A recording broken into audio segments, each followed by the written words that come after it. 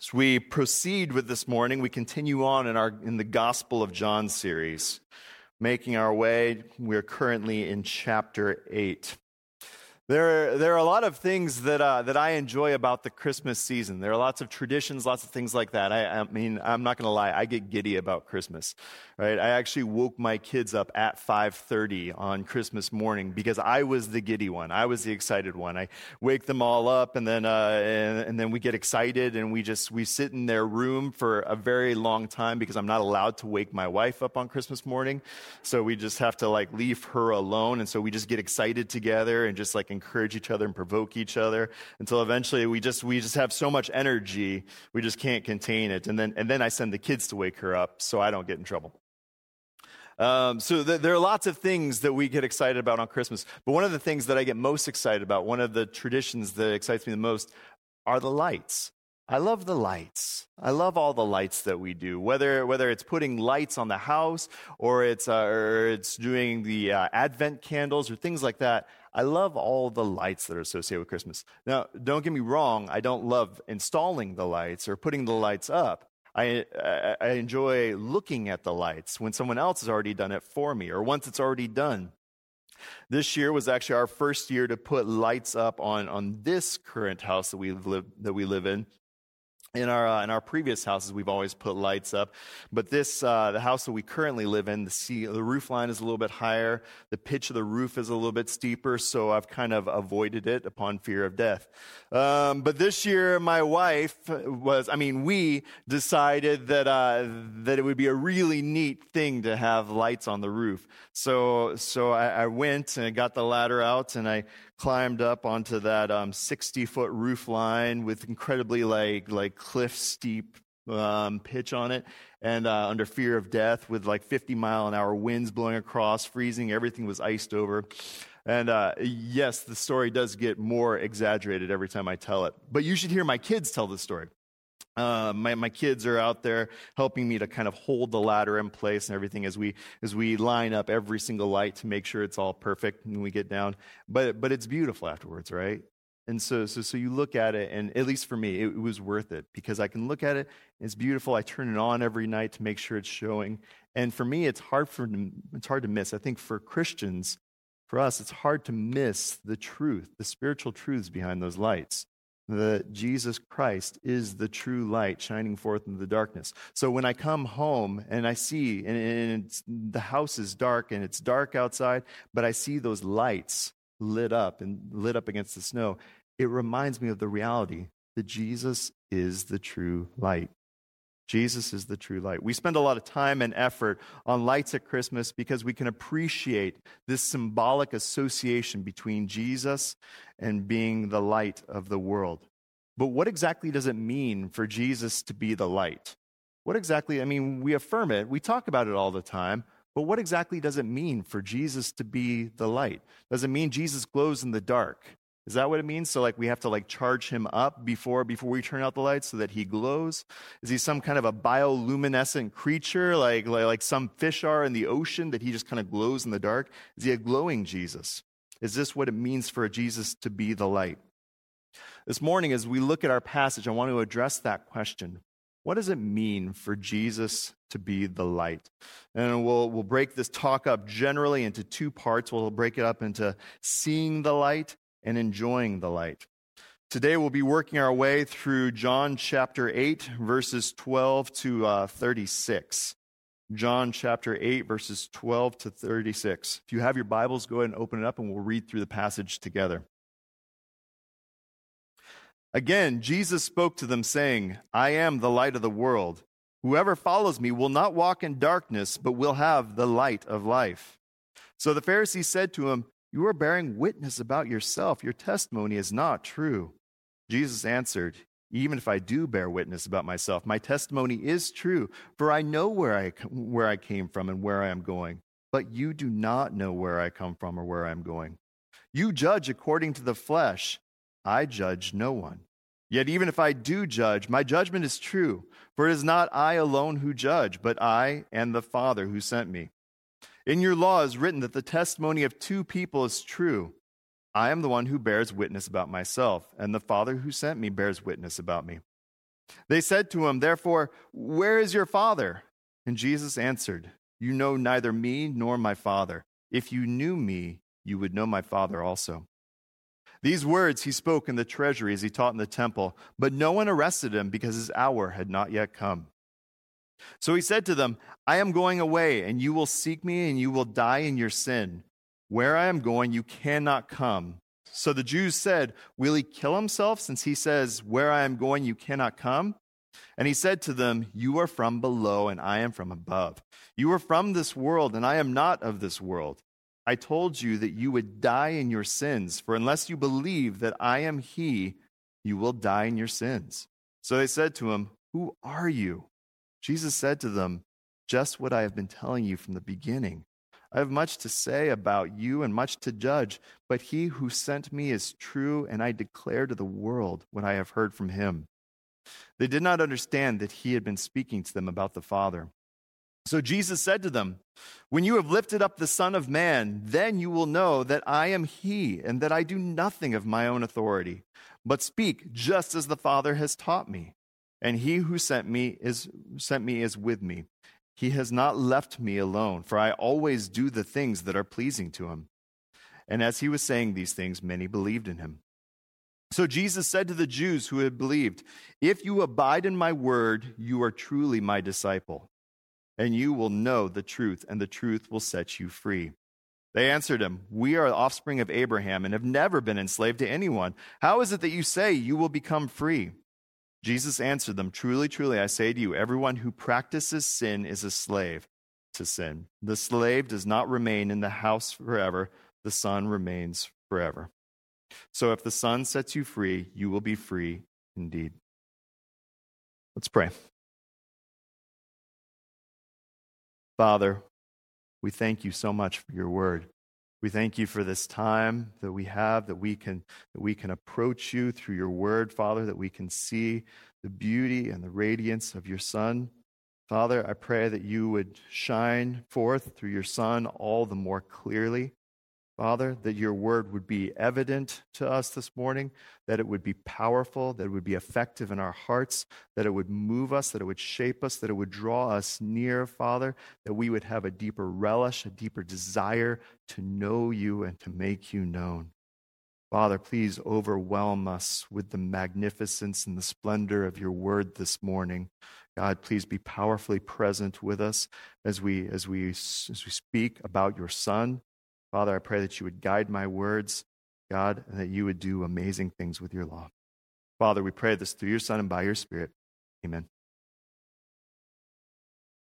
So our passage begins then in verse 12 this morning. And we begin by looking at Jesus declaring that he is the light. Through him, we can see the light. In verse 12, Jesus is teaching that he is the light of the world.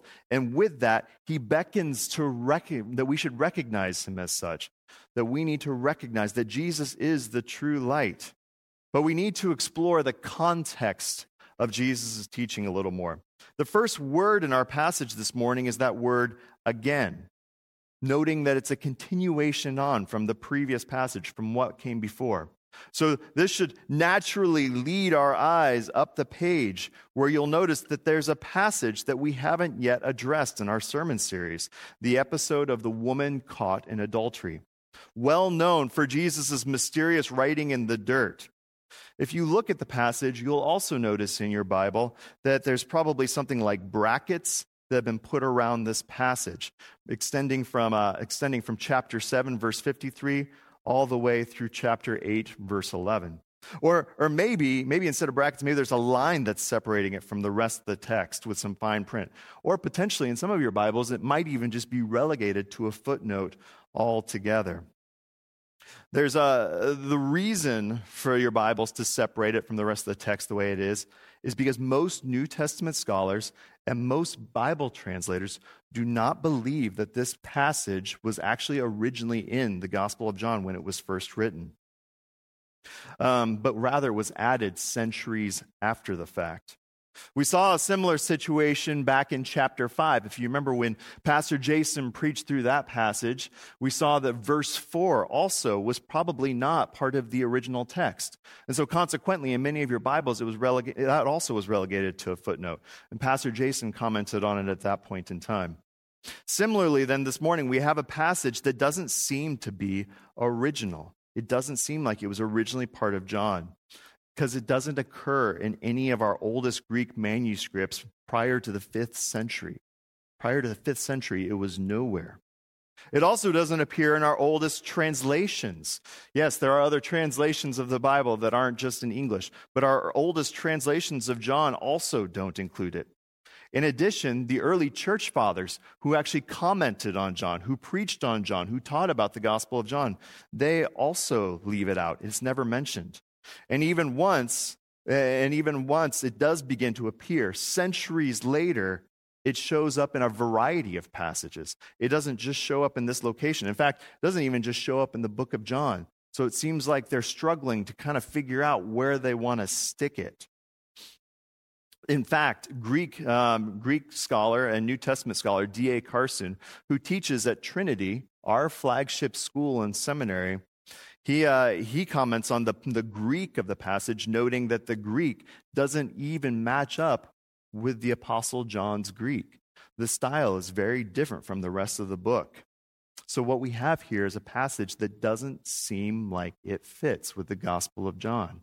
And as far as we can tell, historically, it appears that it was actually added centuries after the fact.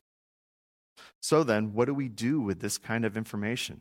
How do we handle this? Well, the first thing we want to note is that our Bibles attempt to communicate that to us, right? That's the reason we have those notations that we do have in the Scripture, whether it's separated into a footnote or separated by lines or separated by brackets or whatever it is. Our Scriptures want us, those who are translating the Scripture, those who are teaching the Scripture, want us to know that this probably is not original, and in fact is significantly later than the rest of your Bible. Now, there's different ways that we can handle this. Some might hear this, and this might actually cause some fear and some concern. But I just want to encourage you that this isn't a scary thing to note this. Remember, your scriptures were written around 2,000, or the newest portions of your Scripture were written around 2,000 years ago, right? The Scriptures are a testimony of the way that God has continued to preserve His word for His people. It's amazing that of the thousands and thousands of manuscripts out there, over the course of 2,000 years, that there is so much consistency that as we look at Scriptures today, there are almost no questions in terms of what is God's word, right? And again, this certainly isn't one of those questions, because we look at it and all of the evidence shows that this is significantly later. So all of this, the more we learn about the history of the text that you're holding, the more you learn about the history of this, that it actually precedes Zondervan Publishing or Crossway Publishing or wherever your Bible comes from, the more that we learn about it, the more confidence it should give us about the sufficiency of God's word and the consistency of God's word. It's amazing that after all of this, that we can look at this biblical text and know with a great deal of confidence that this is God's word that was originally given through His prophets and through His apostles, even despite the 2,000 years and the thousands of manuscripts and all of the things that it has had to go through to get to your hand today, right? This is a testimony of God's great work, that your text is so stable and so confident that we can trust in it. Now, this is all important for a number of reasons, but for our immediate task of looking at verses 12 to 36 today, it's important because, again, verse 12 begins with again, which means that it's linked to the passage that precedes it. And if this woman caught in adultery passage isn't actually in the original Gospel of John, then that means you have to flip the page back a little bit further and see where it does connect. Seems like it most appropriately connects going back to chapter 7, especially with the context of chapter 7, looking at verses 37 to 38, where Jesus declares that He will provide drink to those who thirst on the final night of the Feast of Booths. So our passage is possibly located during this Feast of Booths. Hence the note in the passage in 8:20 later on that Jesus is preaching in the treasury of the temple. Now, Pastor Jason shared last week about the Feast of Booths, or the Feast of Tabernacles. It was a festival that was prescribed in the Old Testament. It was one of the biggest Jewish holidays, being one of the 3 pilgrimage festivals where all of Israel would stream back to Jerusalem to celebrate together. As Pastor Jason mentioned last week, it was celebrated God's provision in the wilderness wanderings of the ancient Israelites as they left Egypt, as they took part in Exodus. They would celebrate by journeying to Jerusalem, and then they would live in these kind of temporary shelters, almost like a tent. They would live in these temporary shelters for a week, and they would basically just party and celebrate. They would just enjoy themselves. They would reflect upon the way that God had done so much for them in the wilderness wanderings. This was a grand time. This was an exciting time. And then on the last night, they would stay up all night long, dancing and singing the Psalms with torches in their hands, rejoicing about what God had done in the temple court, lit by these 4 huge lamps. And this was to celebrate God's guidance of the people, specifically by the pillar of fire in their Exodus wanderings. That's the background for our passage this morning. That's what's happening in the background as Jesus is speaking. Now, our passage, so this was a long detour, but it was an important one, right? Our passage this morning then looks at this passage where Jesus declares that I am the light. And imagine all of this backdrop, all of this happening in the background. This sparks Jesus' next debate with the Pharisees, who go on to contest his claim. The following verses are really 2 different exchanges. We have verses 12 through 20, and then we have verses 21 through 36. But John uses these 2 different exchanges to highlight 3 main points, 3 main themes that fill out the question of what it means for Jesus to be the light. So we're going to kind of weave our way back and forth between these 2 different exchanges to try to draw out these 3 major themes. The first theme is Jesus' origin and his destination. The Pharisees have challenged Jesus' claim, so he responds that his testimony is true because verse 14, he knows where he comes from. He knows his origin. He knows where he's from. This is a recognition of where he comes from, giving Jesus special insight and authority to declare himself to be the light. He goes on later in our passage to restate this origin theme in verse 23, that he is from above and not from this world. But what does it mean that he's from above? Where is he from? There are many ways we could answer this. We could talk about what we mean when we usually say, where is a person from? Right? If someone asks you where you're from, you would typically say something along the lines of where you're born, something like that. But that's not the answer that Jesus or the Gospel of John is seeking to give here. It's not focusing on where Jesus was born. In fact, there's very little emphasis here on where Jesus was born. And Jesus certainly wasn't created, right? There never was a time when Jesus was not. There wasn't a time when Jesus was created. Jesus, at least as the Son, has always been. He wasn't created. In fact, according to John chapter 1, verse 3, all things were created through him. All things that had a beginning were begun by him, so that his origin isn't about his birth. It's about where he was from prior to taking on flesh. Where was he? He was with the Father. He was from everlasting with the Father. Again, chapter 1 of John, verses 1 to 2, he was with the Father. And the Father has, in verses 26 to 29 of our passage, sent him out into the world. And just like we see in John 1, because he is eternally from the Father, he can be the light. Because he is coming forth from the Father, because the Father has sent him into the world, he can now be the light of the world. But he doesn't stop there. In verse 14, it's not just because of his origin, but it's also because of his destination that he can be the light. Jesus knows where he is going. Verse 21, Jesus is going away, and where he is going, the Pharisees cannot follow him. Where is he going? Well, he's from the Father, and he's going back to the Father. Everything is bookended by the Father and his relationship with him. In contrast, the Pharisees are from the world. They are from below. And apart from Christ, they have no hope of ever being with the Father. Verse 14, they don't understand where Christ is from or where he is going. Verse 15, their judgment is limited and errant because of their condition. They don't understand what's going on around them, nor are they even qualified to assess Jesus' claims about who he is. They represent the darkness of John 1. They're shrouded in sin. They're spiritually blind. They're slaves of the world.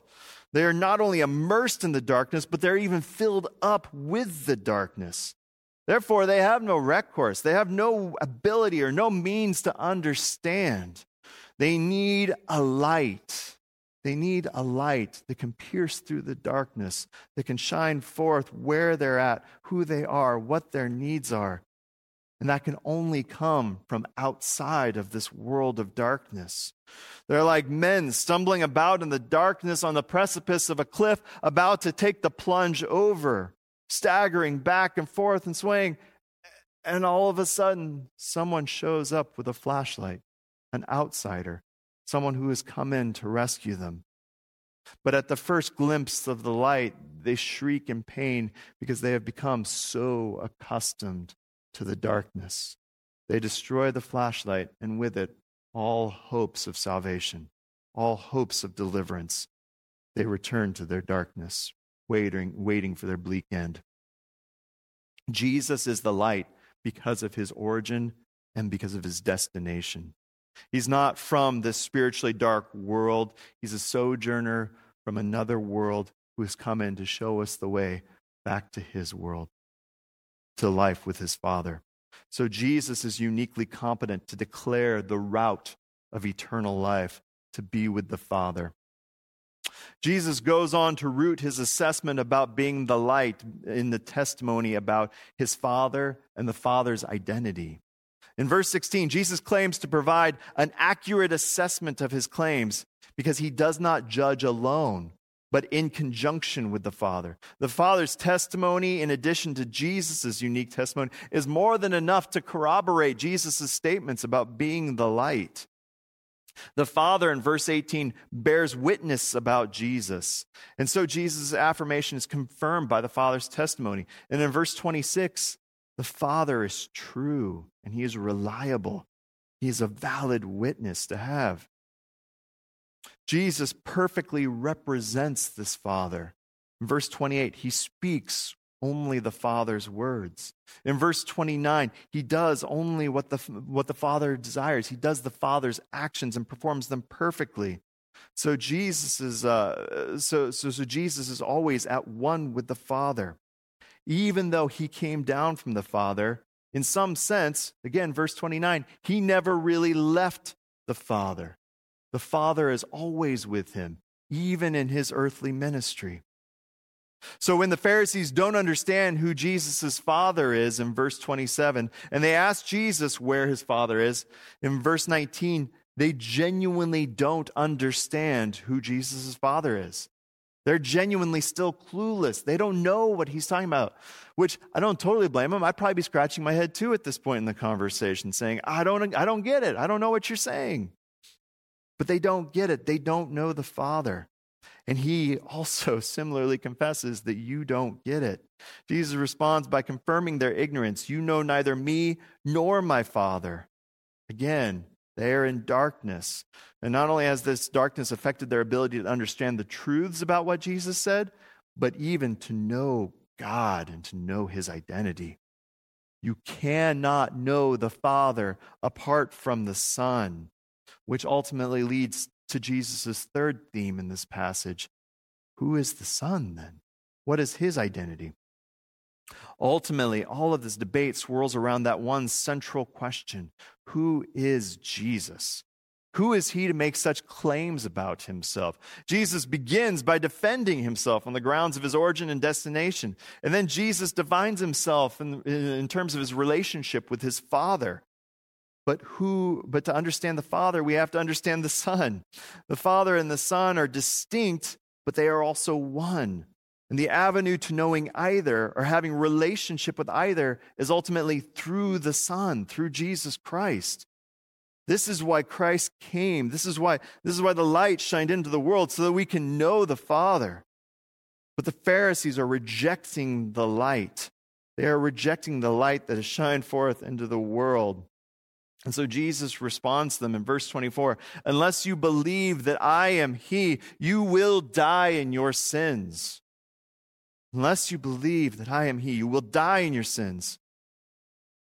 What does He mean by that? It's interesting. What exactly are we supposed to believe about Him? What does it mean for Him to be I am He? It's interesting because in the original Greek, there actually is no He there. So it could be translated as I am He, but it could also just be translated as I am. Therefore, the translation would be something along the lines of, unless you believe that I am, you will die in your sins. This is probably a subtle allusion to God and to Jesus' own divinity. In the Old Testament, God regularly makes Himself known as I am, especially in Exodus and in Isaiah. It seems likely that Jesus is making a veiled reference here to His divine identity. This theme will only continue to heighten throughout the course, especially throughout the course of chapter 8, but then even in the subsequent chapters of John's Gospel. So Jesus is declaring that apart from a genuine belief in Him, the Pharisees would be condemned. The Pharisees at this point in time would probably be a little bit confused by this obscure statement, which is why you see them responding the way they do. Who are you? He answers their question by describing the Father in verse 26, which in verse 27 they still don't understand. So then we get to verses 28 and 29, and he declares that once they have lifted up the Son of Man, so in the Gospel of John, that language of lifting up the Son of Man, that's a reference to the cross. That's a reference to the cross and to the sacrifice that's coming, to what Jesus is going to endure. Interestingly, this is a fun thing about John. Interestingly, John is consistent to point out that Jesus' glory in His earthly ministry is most manifest. It's most made known, not in His healings, or in His teaching, or in His walking on water, or in His feeding of 5,000 people, or in His commanding of creation's obedience, or in His raising up of the dead, but rather His glory is most manifest in His humiliation. It's in His lowest point. It's in the point where we would think the most lowly of Him that Jesus is actually most glorious and most glorified. It's an interesting tension. It's a beautiful tension. That's the point. That's the point when Jesus is most glorious. It says He hangs upon the cross because of His great love for His people, for His church, for His bride, and for His Father, that His glory and His attributes shine forth all the most clearly because He is that beautiful. That's why Jesus is telling them that it's when He's lifted up, when He's on the cross, that they will finally know that, verse 28 again, that I am. It's the same expression that we saw back in verse 24. So what does it mean for Jesus to be I am? It means that He is eternally one with the Father, speaking and doing the things of the Father in perfect unity. So to summarize these three themes then, Jesus has met the arguments of the Pharisees by giving them this robust Trinitarian argument for why He is the light. He is the light because He is from the Father and is perfectly united with the Father in His willing, in His doing, in His speaking, while still being fully divine and distinct in Himself. And He's come to reveal the Father as the perfect light. It's funny, there are many Christians today who maybe feel like the Trinity is too complicated and it's too confusing. And so we don't like to think about it and we don't want to talk about it because it leaves me confused and I don't like feeling confused. And so let's just ignore it. Is it really that important anyways? But then we look at Jesus, and there is no other answer than to say, yes, it is crucial. It is absolutely crucial that we understand the Trinity. Not that we understand comprehensively, because we're not going to. It is mysterious. but that we appreciate the truths about the Trinity that God's Word reveals to us. Because Jesus is passionate about the Trinity. Jesus is passionate about his relationship to the Father and to the Holy Spirit. Because Jesus spends so much time talking about his relationship to the Father and the Spirit. Because for us to have a relationship with the Father, we have to have a relationship with the Son and with the Spirit. Our relationship with him, our communion that we enjoy with him now, our relationship, it's all Trinitarian. Everything that we know about God is ultimately Trinitarian, whether we choose to recognize that or not.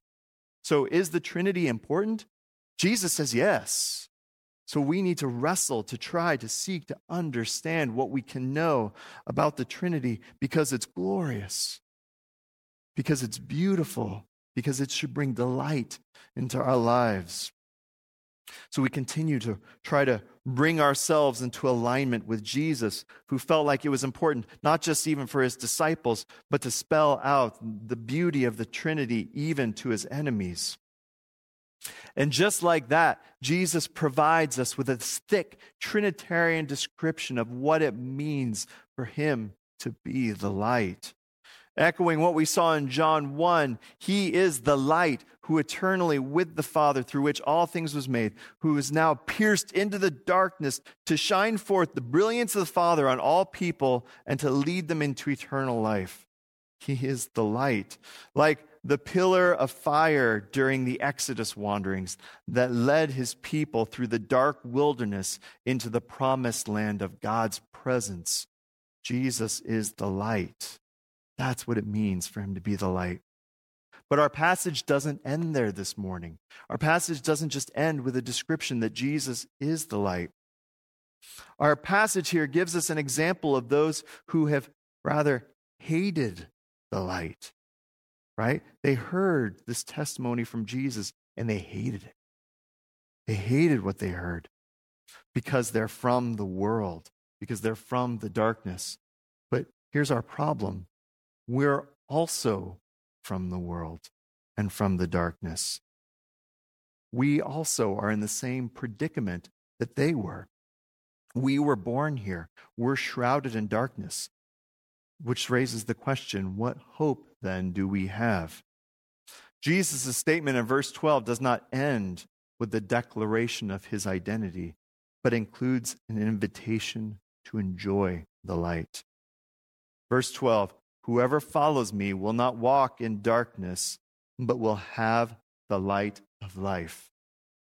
To have the light of life, to enjoy the light, we must follow the light, which is, again, appropriate if the imagery here is this kind of Exodus pillar of fire. But what does it mean to follow Jesus as the light?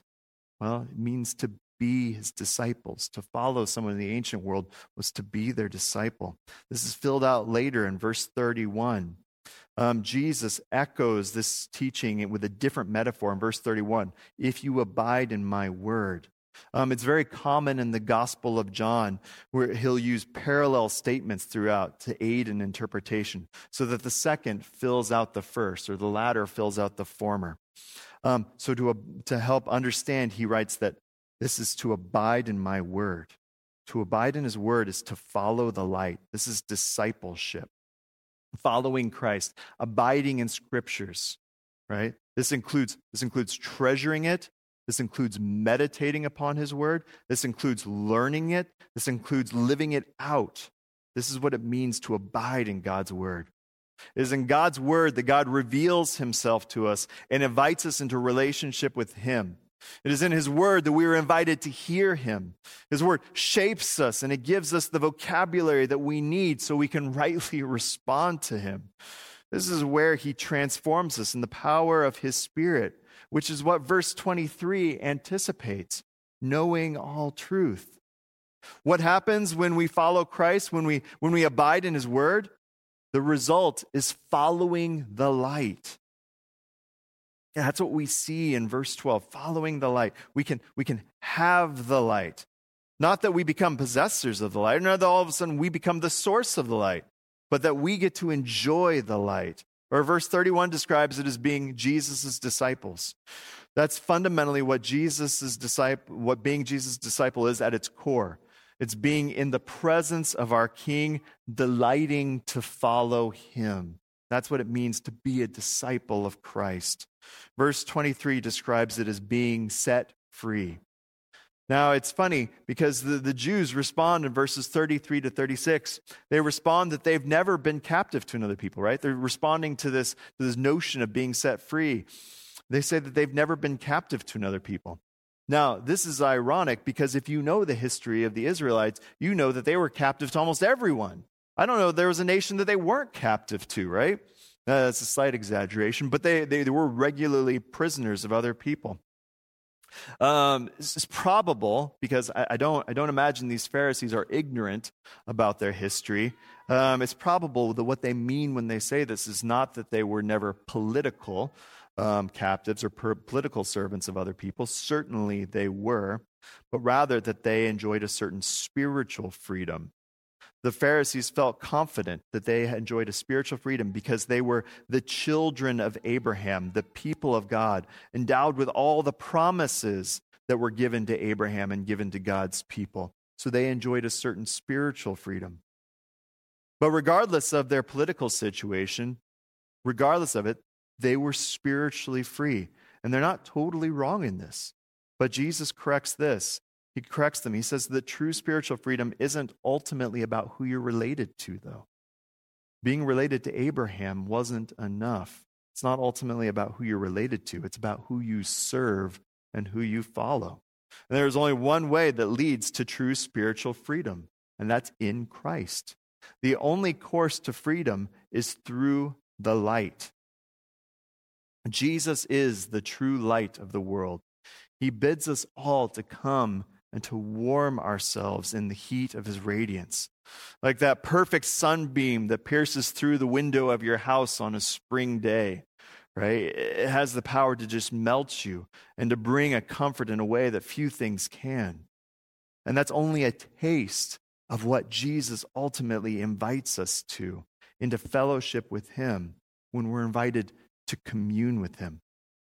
Brothers and sisters, let me ask you, are you following Christ in this way? Is he truly a light to your soul? Or is this all purely academic and thought-provoking?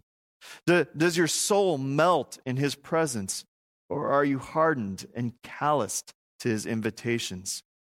If you've grown hard, if you don't respond, I encourage you to return to his word, to abide in it, not just to know it, not just to read it, but to hear his voice speak to you, to know his glory and his radiance, and to have your heart seared by the luminous presence of our Lord and Savior. That's what he promises to do to us with his word. He doesn't want a bunch of Pharisees who know about him. He wants white-hot worshipers who delight in him. So let me ask you, are you enjoying the light? Jesus came into the world like a radiant light, and he invites you to enjoy him. Won't you enjoy him? Let's pray.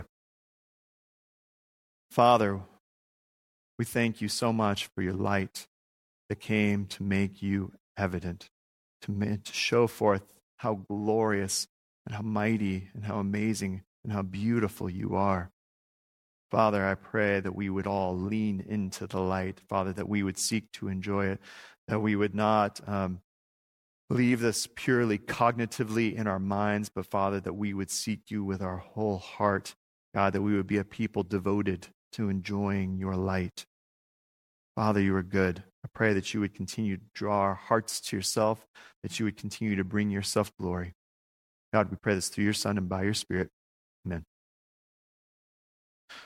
Please rise for the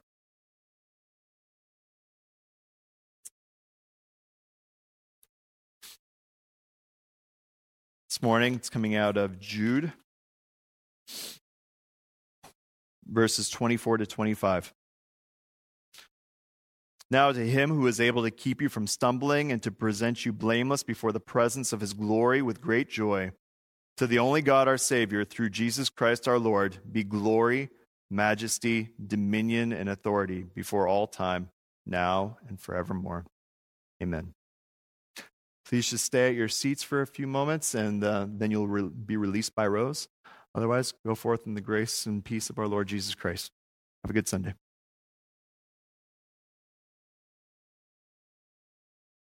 Hi, everybody. Pastor Jason here, and I want to thank you for joining us for our online worship service this morning.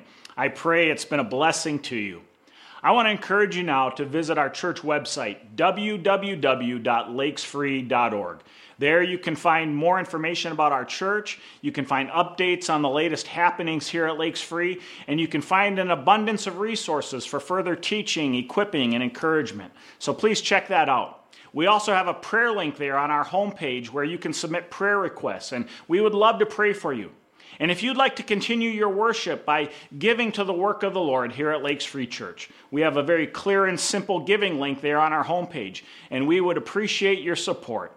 I want to thank you again for being with us this morning. I pray that you have a blessed week, and we will look forward to seeing you soon.